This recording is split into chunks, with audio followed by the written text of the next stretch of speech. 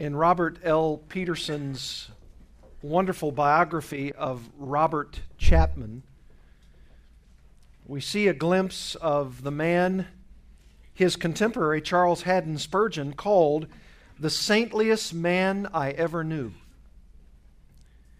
Peterson writes about Pastor Chapman with these words: "For 70 years, he pastored in the hamlets and villages surrounding Barnstaple, England. With patience and gentleness, he was a servant to those he led. My business is to love others and not to seek that others shall love me," were words remembered by one of the many missionaries he had influenced. The word love, which so clings to any account of Chapman's life, refers to an attitude of caring, a giving of himself that marked his long life. He understood the concept of Christian love as few others have. His life illustrated Christ's new commandment that we love one another, even as I have loved you. It was the very heartbeat of Christianity. Robert Chapman became one of the most respected Christians of 19th century Britain. He was a lifelong friend and mentor to George Mueller, the founder of the large orphanage system at Bristol. He was an advisor to J. Hudson Taylor, who used him as an arbitrator for China Inland Mission. After his conversion, he was discipled by a preacher, Chapman was, who had broken from the Church of England. Chapman developed a strong concern for the welfare of the dwellers in the slums of London, the same slums of which Charles Dickens wrote a few years later. Invited to pastor a troubled church in a small town, he abandoned a modest fortune, his profession, and all possibilities of advancement to spend the rest of his life in an obscure corner of England. We see him struggle, his biographer says, with a small group of immature Christians, bringing them to maturity through love and example. He became a missionary to missionaries. His home became a retreat for tired and discouraged Christian workers. He counseled and encouraged always on the basis of the scriptures he loved. Robert Chapman was not a noted orator, but he became a good preacher. He was not known as a theologian, but he was a thorough student of the Bible. He was not a famous hymn writer, but many of his hymns are still sung. What then made Chapman so beloved and effective in his time? His biographer says, quite simply, his utter devotion to Christ and his determination to live Christ. These were the driving forces in his life. From these flowed his other attributes, his balanced outlook, and most of all, the love for which he was best known. In return, people loved him, and God honored him with good health, a long life. He lived 99 and a half years, and inward peace. Robert Chapman is actually more famously known as the Apostle of Love. And that's what I want to talk about this morning, love. Look with me at John chapter 15, from verses 12 to 17. I read them to you earlier, and they bear our repetition again now. Let's read John 15, verses 12 to 17. Jesus said, "This is my commandment, that you love one another as I have loved you. Greater love has no one than this, that someone lays down his life for his friends. You are my friends if you do what I command you. No longer do I call you servants, for the servant does not know what his master is doing. But I have called you friends, for all that I have heard from my Father I have made known to you. You did not choose me, but I chose you, and appointed you that you should go and bear fruit, and that your fruit should abide or remain, so that whatever you ask the Father in my name, he may give it to you. These things I command you, so that you will love one another. Now, I have begun today's message with this lead-in from Robert Chapman, because I want you to hear an example of someone who genuinely sought to live out what John 15:12-17 commands us to do.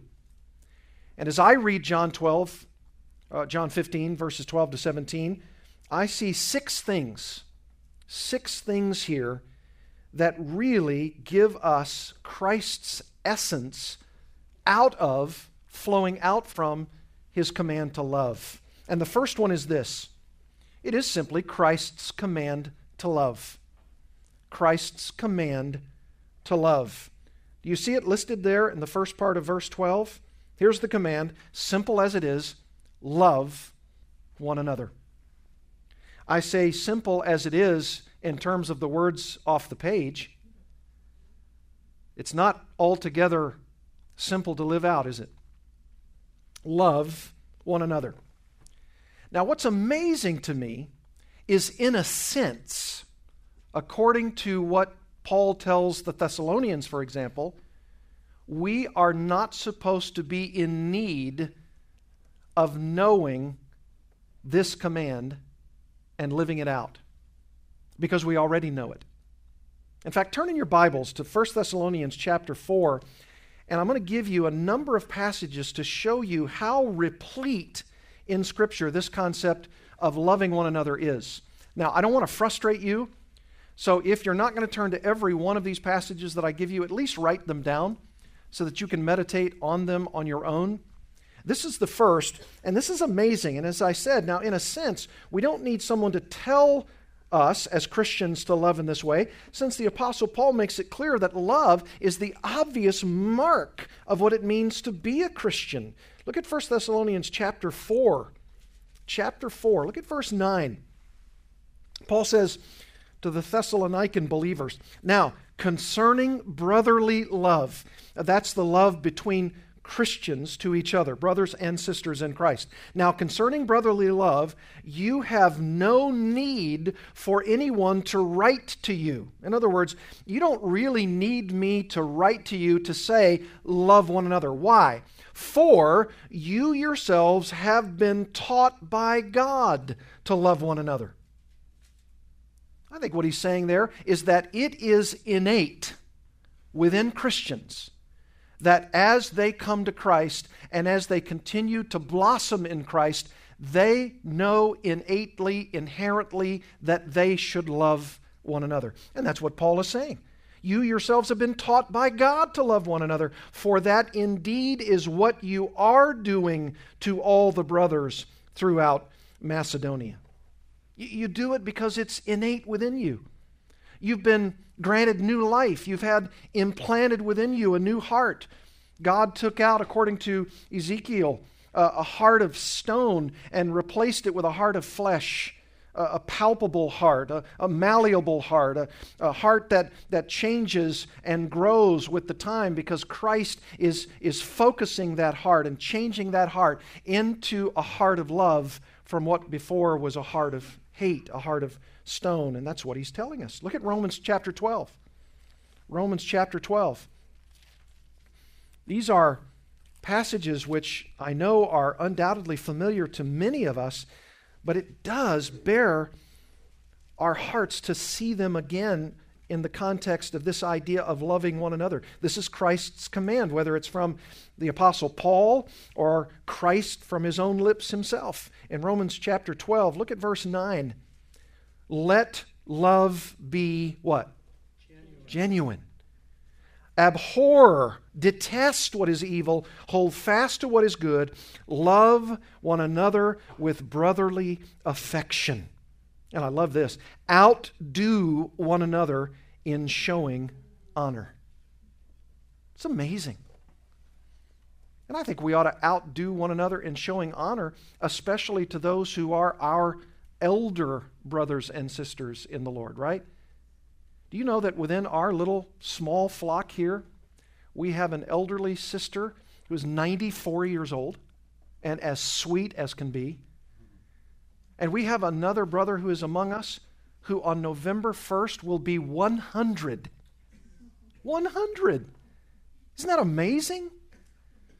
And the Lord has shaped those hearts into being hearts of love, the very radiance of love. Would to God that He would create in our hearts as young believers, for that's the way I characterize myself, young believers, to have a heart of love, to love one another, to outdo one another in showing honor.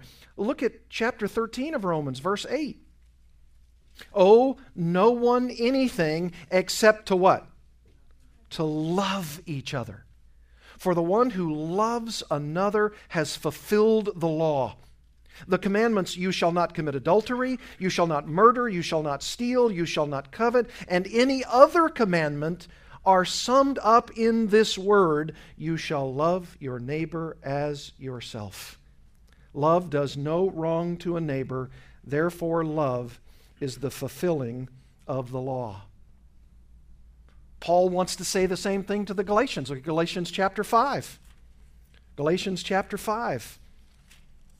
These commands to love are all over our New Testaments. Galatians chapter 5, verse 13. You were called to freedom, brothers, only do not use your freedom as an opportunity for the flesh, but through love serve one another. He's saying to the Galatians, I'm not just asking you to serve one another. I'm not just telling you by way of a command to serve one another, but you are to serve one another through love.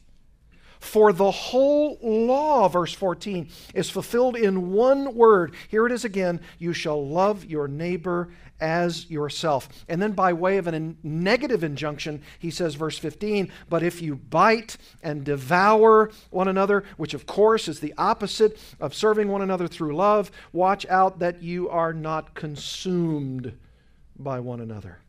Ephesians chapter 4, just the next New Testament book over, Ephesians chapter 4, verse 15. Rather, Ephesians 4:15, speaking the truth in love. We are to grow up in every way into Him who is the head, into Christ, from whom the whole body, joined and held together by every joint with which it is equipped, when each part is working properly, that is, speaking the truth in love, it makes the whole body grow so that it builds itself up in what? Love. It's love. That's the fulfillment of the whole law. And he's not finished. Look at chapter 5. Therefore, verse 1, be imitators of God as beloved children. That's the love that you have for each other as you are mutually attempting to be imitators of God and walk in love. How?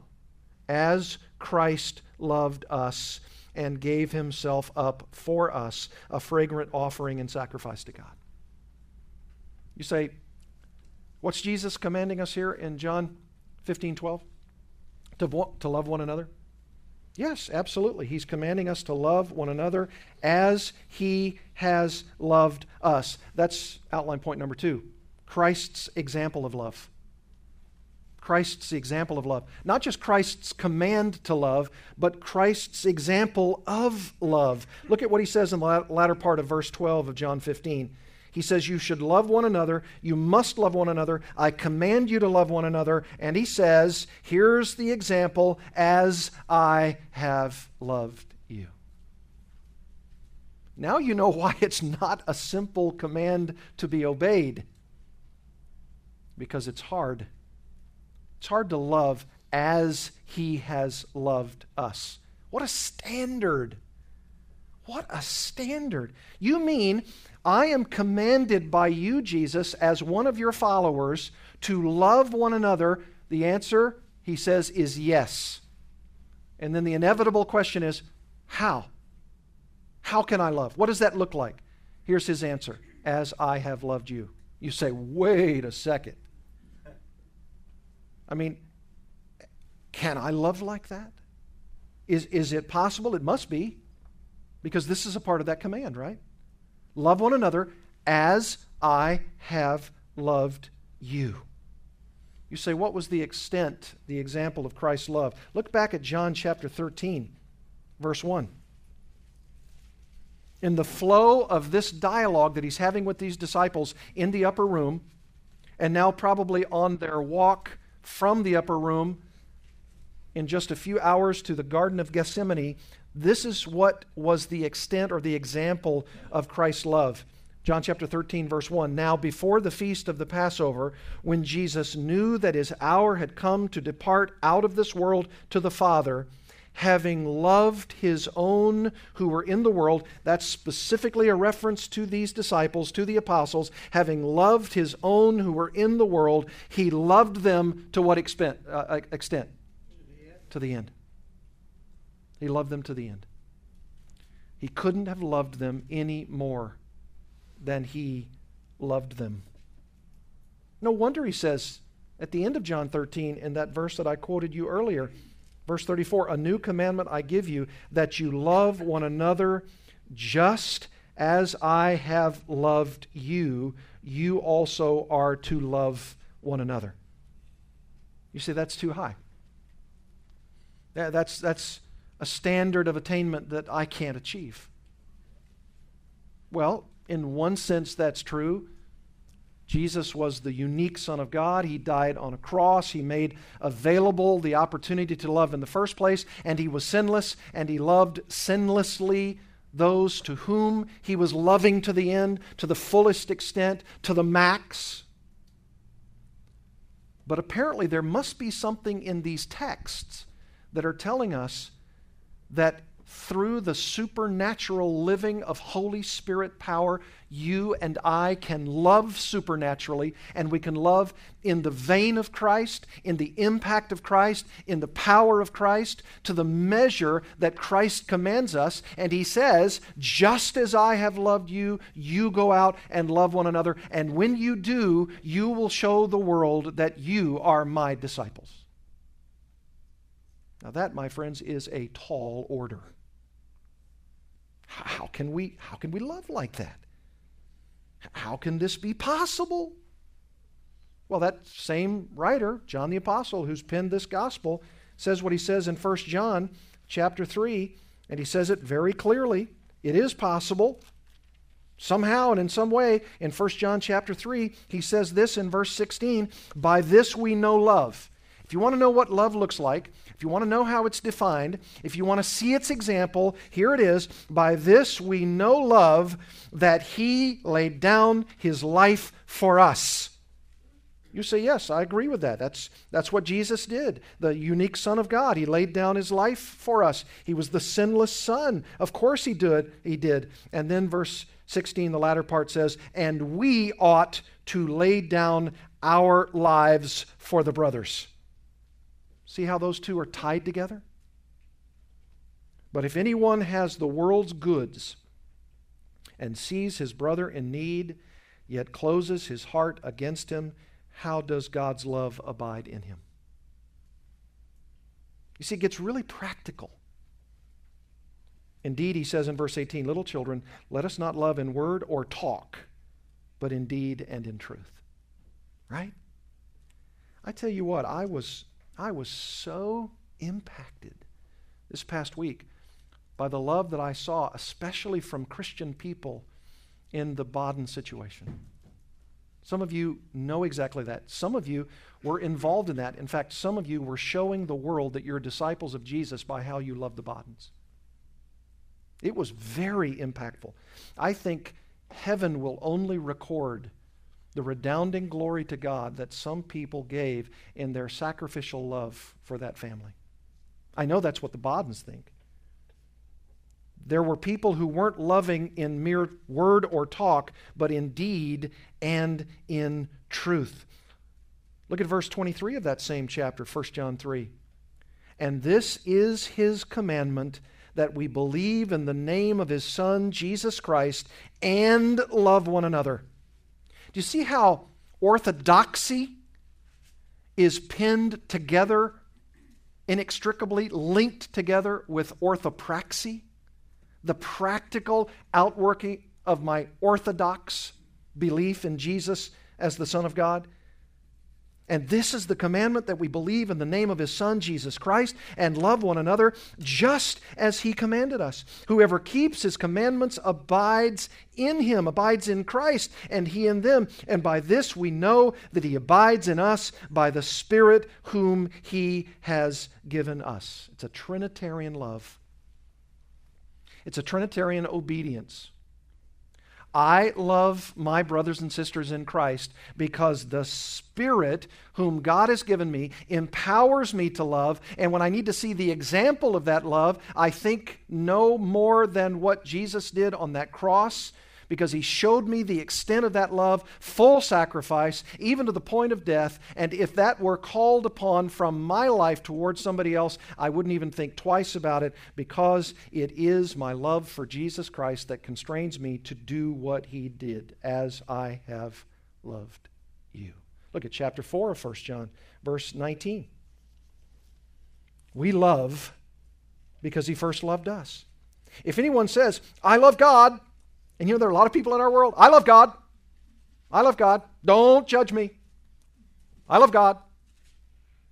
You can't judge my heart. Well, God goes into the heart and says this: if anyone says I love God and hates his brother, he is a what? He's a liar. For he who does not love his brother whom he has seen cannot love God whom he has not seen. And this commandment we have from Him: whoever loves God must also love his brother. It's all predicated on Christ's example of love. Thirdly, Christ's extent of love. This is the ultimate extent. Not just His command to love, not just His example, how He loved them. This is the extent of His love. Look at verses 13 and 14 of John 15. Greater love has no one than this, that someone lays down his life for his friends. You are my friends if you do what I command you. The command to love. If you do what I command you, loving one another, you will show progressively your love for God, your love for them, and to the extent that you may be called upon to give even of your very life, you show the greatness of that love. Greater love has no one than this. And of course, who is being referenced there? Jesus Himself. He's the one who had that greater love. He's the one who laid down His life for His friends. No wonder He can command that kind of allegiance, that kind of love. He paid the ultimate price. He is the one who showed the extent of that love, and that love is obvious. He set His face like flint to go to Jerusalem, and He would not be dissuaded by anything or anyone, because He knew the extent of the love to which He was going to bear upon these disciples. I will go to that cross, and I will die for them. That's the extent of His love. That's why when you and I sing songs about the cross, I'll often look out into the congregation and I'll see people weeping. I'll see ladies grabbing tissue and daubing their eyes, because the extent of the love of Christ. I remember one time in Little Rock, I was probably thinking about 1,000 things, not least of which was the sermon that was about to come. And I don't know why, but the offering was being sung by a young man in our church. And he sang this line, and I'll never forget it as long as I live. He loved me with a cross. And somehow and in some way, that struck me so. And it's happened little before then and little afterward, that I was so struck with the idea that the love of Jesus Christ, the very extent of His love, was to go to that cross and die for me. And just the fact of that succinct statement of those words, in that moment, I burst into tears, and I had to compose myself for probably 10 minutes from the pulpit as I got up there, because I could not think of anything else but the love of Jesus Christ. The love of Christ. It constrains us. It overpowers us. It enlivens us. It grants us peace and hope, and most importantly, love. This is the love of Christ we're talking about. This is the extent of his love. He loved them to the very end. In fact, look in your Bibles at John 17. This is Jesus, almost in a sense, removing the veil and talking directly to his heavenly Father, and that you and I can listen in on. And in John 17, verse 19, it says, "And for their sake, the sake of the apostles, these disciples, I consecrate myself. I set myself apart. I pledge this, that they may also be sanctified, be consecrated, be holy in truth." He says, "I do not ask for these only, but also for those who will believe in me through their word." That's you and me, because we believed through that apostolic word, "that they may all be one, just as you, Father, are in me, and I in you, that they also may be in us, so that the world may believe that you have sent me."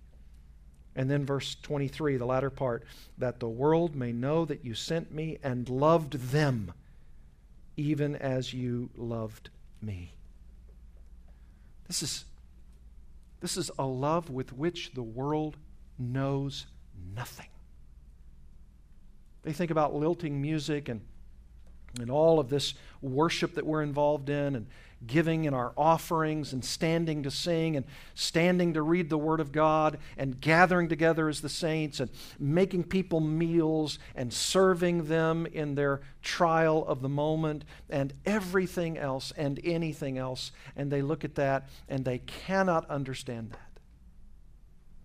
And I say to myself, they will understand that if they know that God is saying, "Just as I have loved you, you love one another. And I will show the world that you're my disciples if you manifest that kind of love." Even the extent of that love. Even giving your life if need be. Romans chapter 5, Paul captures this when he says in chapter 5, beginning in verse 6, "For while we were still weak, at the right time Christ died for the ungodly. For one will scarcely die for a righteous person, though perhaps for a good person one would dare even to die. But God shows his love for us in that while we were still sinners, Christ died for us." Even while we were miserable and wretched and naked and blind and weak and ungodly, God showed his love for us. Even while we were still sinners, Christ dying for us. Do you know the extent of that love? Have you thought about the extent of that love, especially as you are endeavoring to serve one another? I mean, there's really no extent to our love, if you think about it in those terms. The extent to which I will be self-sacrificial, the extent to which I will give of myself, how can I not? The love of Christ. That's why Romans 8, Jesus says, "Who shall bring any charge against God's elect?" through the pen of Paul. Is it God who justifies? Yes. It's Satan who condemns? Yes, but Christ Jesus is the one who died, more than that, who was raised, who is at the right hand of God, who indeed is interceding for us. Who shall separate us then from the love of Christ? Shall tribulation or distress or persecution or famine or nakedness or danger or sword? As it is written, "For your sake we are being killed all the day long. We are regarded as sheep to be slaughtered." No, in all these things we are more than conquerors through him who loved us. You know, I think if we're super conquerors, as Paul says here in Romans 8, we can serve somebody else. Right? We can serve. I mean, if we're already up against tribulation, distress, persecution, famine, nakedness, danger, or sword, and that's not going to separate us from the love of Christ? No, there's nothing, because we're super conquerors in Christ. And Paul says, "For I'm sure that neither death, nor life, nor angels, nor rulers, nor things present, nor things to come, nor powers, nor height, nor depth, nor anything else in all creation will be able to separate us from the love of God in Christ Jesus our Lord." If that love will never be separated from us, I think we can turn around and love somebody else. Right? I think we can love that way. Sure we can. We must. We must love that way. If we don't love that way, then then who are we as representatives of Jesus Christ in the world? We're poor ones at that. 1 John 4:8, anyone who does not love does not know God. That's pretty clear. Anyone who does not love does not know God, because God is love. In this, the love of God was made manifest among us, that God sent His only Son into the world so that we might live through Him. In this is love, not that we have loved God, but that He loved us and sent His Son to be the propitiation for our sins. This is the love of Christ. I mean, this is the command to love. This is the example to love. This is the extent of love. And number 4, Christ's revelation of love. Christ's revelation of love. This is phenomenal. Look at verse 15. No longer do I call you servants. That's really should be translated slave. No longer do I call you slave. For the servant, slave, does not know what his master is doing, but I have called you friends. For all that I've heard from my Father, I've made known to you. That, my friends, in one verse, tucked deeply here in John 15, is power-packed. Because here's what Jesus is saying. I'm going to give you an opportunity that is not afforded most slaves. A slave is in the house, or a slave is outside doing the menial tasks that they are called upon to do by their master. The master does not give them any other instructions, any other knowledge, any other opportunity except what he has commanded them to do. They are to know nothing else beyond that. He has no obligation, does this master, to tell them anything about what he's thinking, about what he's planning, about his homestead, about his life, about his joys, about his sorrows. He has no friendship relationship with those slaves at all, and that's what was true in the first century. Not saying it's right, not saying it's best, I'm just telling you what it was.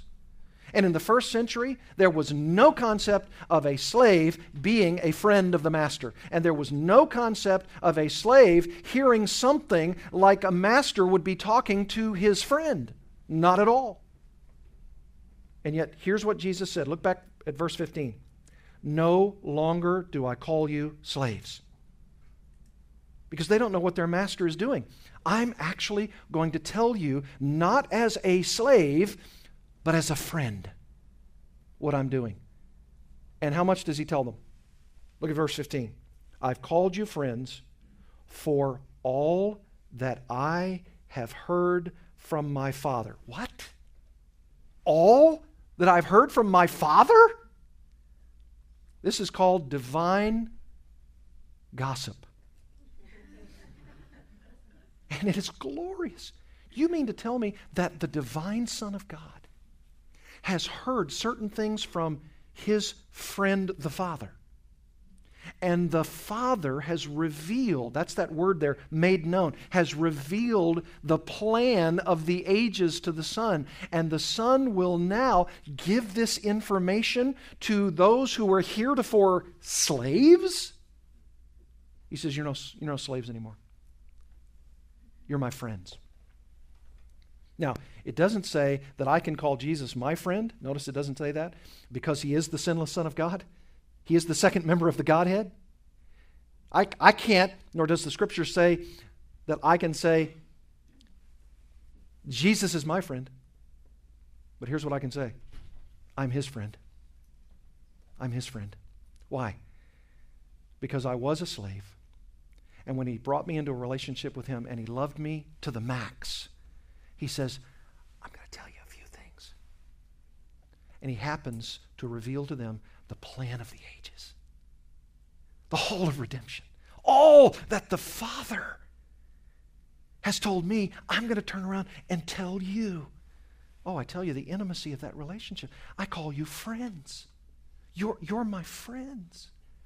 And I've revealed to you what the Father has revealed to me. What a revelation. What a revelation this is. If you and I are friends of Christ, then you and I see this book for what it really is. We see the plan for what it really is.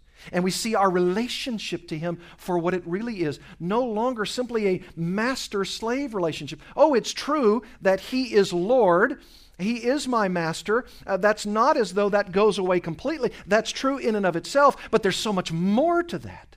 Because now I'm not simply a slave of Christ, I'm a son. I'm a son to the Heavenly Father through Jesus. And the Son tells me things in His Word that He wants me to know. And He tells me, this is what I'm commanding you. This is my revelation to you. Love one another. Love one another. Number 5.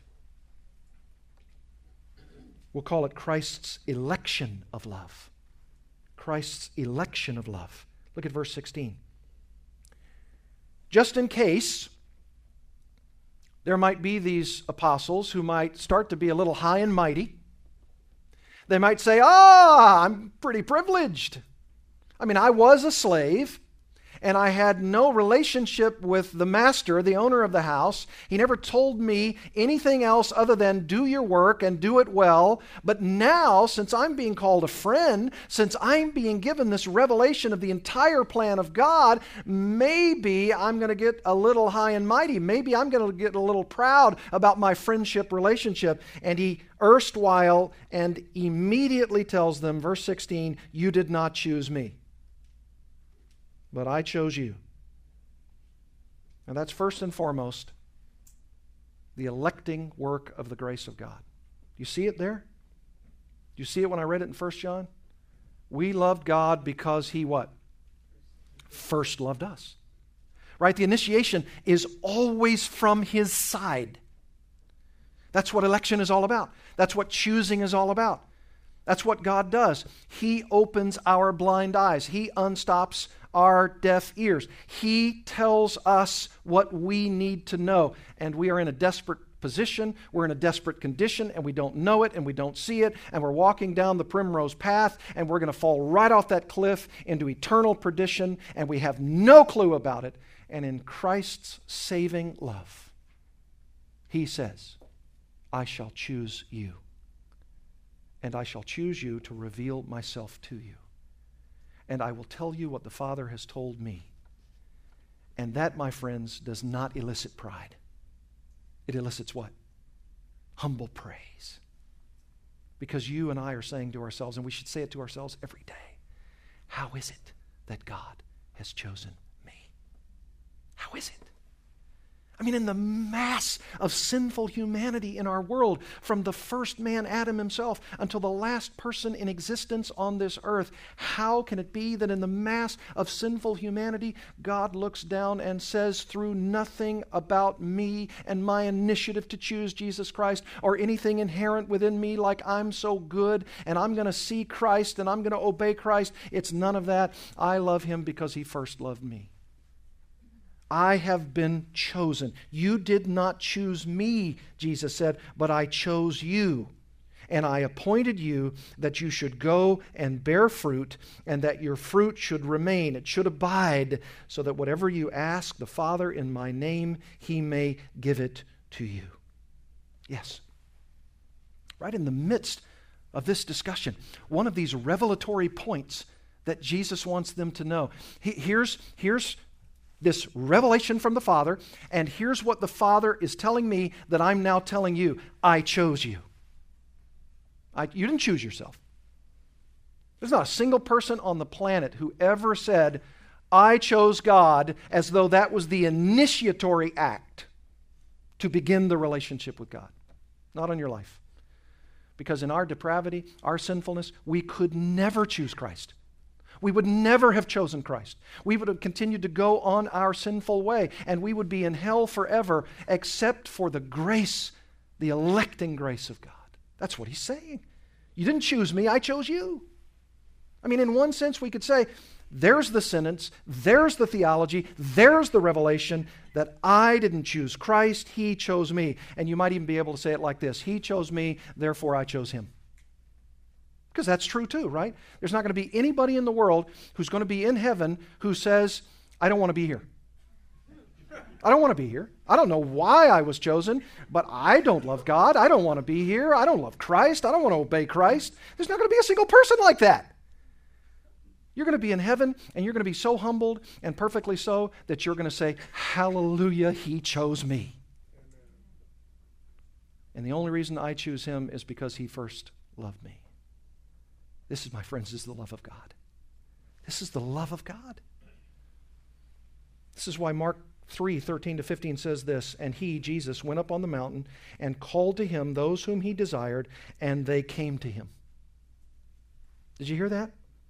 He went up on a mountain and he prayed all night, and he called to him those whom he desired, and they came to him. And he appointed 12 so that they might be with him, and that he might send them out to preach and have authority to cast out demons. That's God's plan. This is all a part of God's plan. Back in John 17, in that very verse, verse 18, as you sent me into the world, so I have sent them into the world. Yes. You sent me, I send them. You can't look at the book of Acts. You can't look at all of the works of the apostles through the Holy Spirit's power and say, boy, those guys just pulled themselves up by their own bootstraps, and they took their own initiative, and they preached powerfully. No, you look at the Gospels, and you say, who are these guys? They're weak, they're vacillating, they're confused, they're bewildered, they're betwixt and between, they don't know what's going on. Jesus keeps saying, I'm going to go to the cross, I'm going to die, I'm going to be raised again, I'm going to go to the Father, I'm going to send the helping presence, the Holy Spirit, and He's going to be with you. And he's telling them all this truth, and he's revealing all of this wonderful plan of God's hope for the people of Israel and for the Gentiles of all the nations. And they go, huh? What? I don't get that. What does he mean by dying? Our Messiah from Israel, he doesn't die. He doesn't come to die on a cross. He comes to take over. He's the king. He's the King of Kings. He's gonna vanquish all our foes. In fact, we've got this Roman oppression now. We just can't wait. In fact, there's a whole group of them that couldn't wait, and they're called the Zealots. And they would go, and in crowds in Rome, they would take a little knife and they would stab an official in the back, and then they would just go off into the distance. And that's how they were wanting to take over. And Jesus said, look, I've got a legion of angels that could come down here and vanquish the whole lot of you, and I could take over right now. That's not the plan. The plan is that I'm going to go to that cross, and I'm going to die on that cross, and I'm going to rise again in 3 days, and then I'm going to go to the glory of the Father, to have the glory with Him that I once had, and then I'm going to prepare a place for you, and I'm going to bring you unto myself, and then we're going to have a glorious 1,000-year reign of my rule on the earth, and then the end shall come. 1 Corinthians 15 says, and then He, Christ, will give the kingdoms of the world back to the Father, to the glory of the Father. This is the plan. And the disciples go, I don't get that. I don't understand that. What's He saying? And then the Holy Spirit comes down upon them in Acts 2 at Pentecost, and they go, oh, I get it now. Oh, these Old Testament prophets, that's what they were saying. That's what they meant. That's what's going on. I get it now. I understand that. And when they did, it was only because the Holy Spirit revealed to them the plan through Christ. They get it now. And so, what do? They say, we glorify the electing love of Jesus Christ. And they talk about it. Every Bible writer, every New Testament epistle is some way or another talking about the electing grace of God. Finally, number 6, Christ's expectation of love. His expectation of love. His command of love, His example of love, the extent of His love, the revelation of His love, the election of His love, and now the expectation of that love. Verse 17, these things I command you, notice the you there, you the apostles, so that you will love one another. It's a perfect bookend, isn't it? Started in verse 12, I command you to love one another. Here in verse 17, love one another. Perfect. Makes for a great outline for a sermon, doesn't it? You don't have to do anything. It's right there. It's right there in the text. Here's the expectation of that love. If you love me, you'll do what I command you. You know, Christianity can be reduced down to the simple premise that if you love Jesus Christ, you'll do what he says. That's right. You say, yeah, but you've already said that's not so easy. Of course it's not. But you persevere. And when you persevere, you see what that love looks like. And how am I to persevere? I love this. This is what I think he's referring to in verse 17. Do you see these words right at the beginning of verse 17? These things I command you. If you're like me, you say, what things? What things is he talking about? These things. Well, these things must include in their context in this chapter and election, not just to salvation, but the privilege and the opportunity to be sent out by Christ to produce the fruit of salvation for others.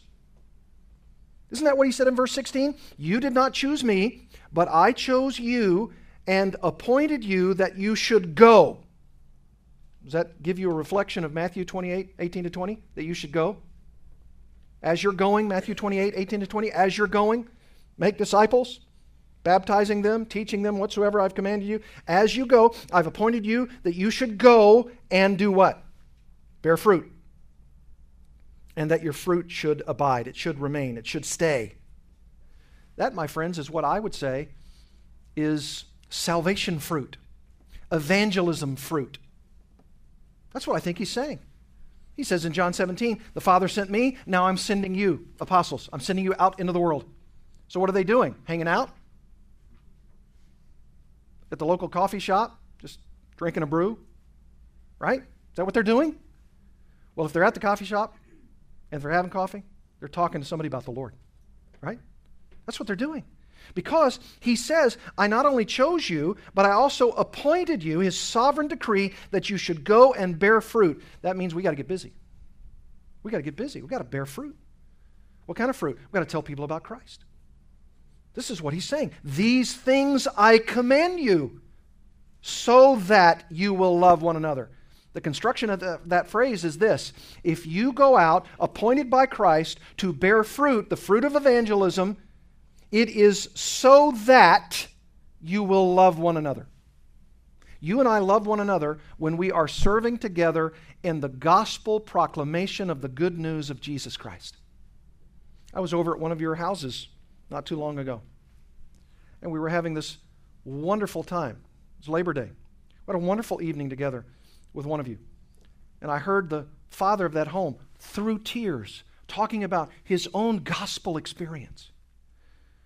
And I was sitting there and I was thinking, so glorious to hear the impact of the life of somebody who witnessed to that man, who now is all about witnessing to others regarding his faith in Christ. It impacts us when we see what has happened to us as Jesus chose us, and then we go out and we share that gospel with somebody else.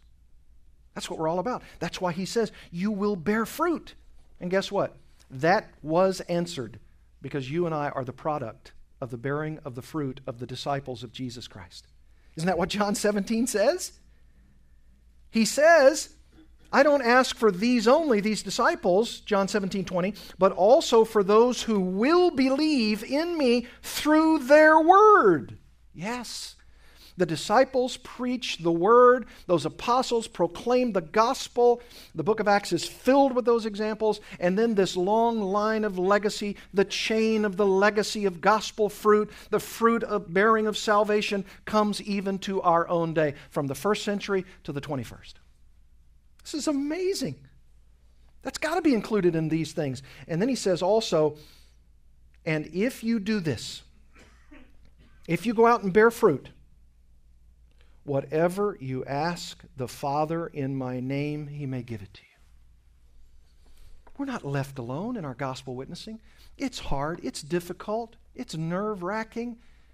You go up to somebody and you're nervous and your heart's beating out of your chest and I know I should be talking to Christ. I know I should be witnessing to them. What do I do? What do I say? I mean, what if I say the wrong thing? And you know what? Just tell them what you know about Christ. Tell them what Christ means to you. Ask them if they've ever had a relationship with Christ. And in one sense, it really doesn't matter what they say in response. Because who appoints whom? Right? I appointed you. I chose you. And if that's one of God's elect, And if God is using that very point to show them that they need a Savior, as long as your doctrine is correct in what you share, as long as you're speaking that word of truth about Jesus Christ, the one you love, God may actually give you the privilege of speaking to them about the Lord. And you say, yeah, but that's going to take much prayer. Oh, nothing other than what he says right here. Whatever you ask the Father in my name, he may give it to you. And he's already said that once, and he's already said that again, and then he's going to say it again. Just trust God. Just trust God with the result. That's got to be included in this. He's not just promised the bearing of the fruit of salvation, but he's promised answered prayer for the harvest of that evangelism fruit. What a plan! I mean, what a plan! And here's the grand part of the plan, of every part of this plan, that he's using us, using me right now to encourage you, to arm you, to encourage you, to adjure you, to do what is right, to build up the body in love so that you can be equipped to go out and scatter for evangelization. That's what we're doing. And we do it by and with and through love. I end with this. We started with the saintly Robert Chapman, and we end with him as well. He loved evangelism. He loved prayer. His biographer says his patience was notable, but his human side sometimes showed itself. After a difficult Christian man came to live in Barnstaple, someone asked Chapman how things were going with that brother. He replied, "We did not know our need of patience till he came among us."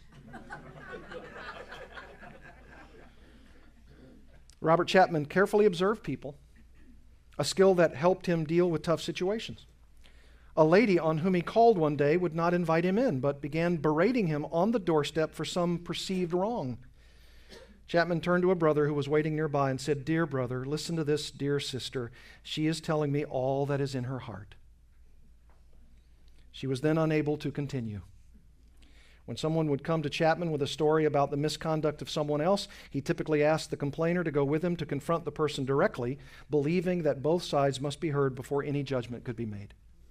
You know, if someone's come with that, not so divine gossip, the bad gossip kind, oh, that's interesting about that brother. Well, let's go to him and let's ferret all these issues out. Let's work together. Of course, not everyone liked Chapman.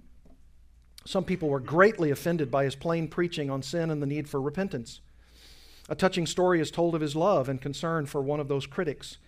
A grocer in Barnstaple became so upset with Chapman when he was preaching in the open air that he strode up to where Chapman was standing and spit on him.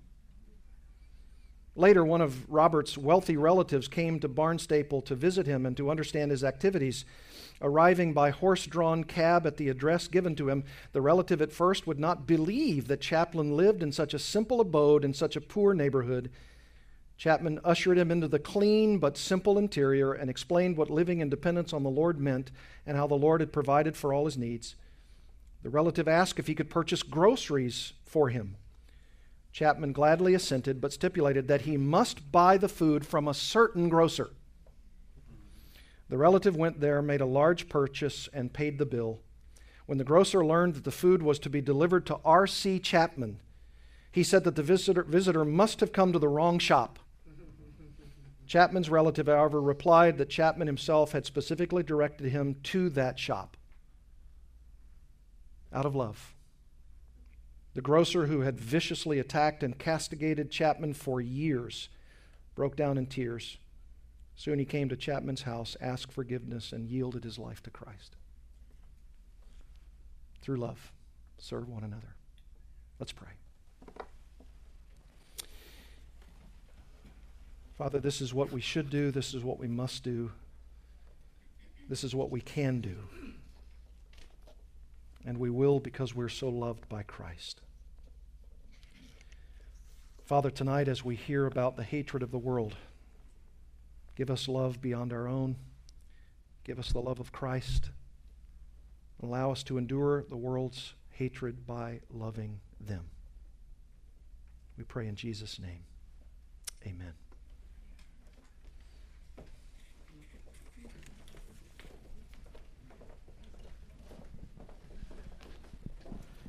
Well, that was rather magnetic. Thank you, Pastor. Please turn with me to 415 in your hymnal.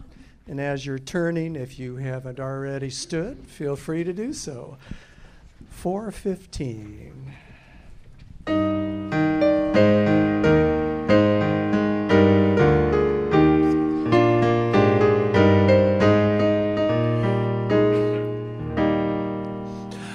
We are called to be God's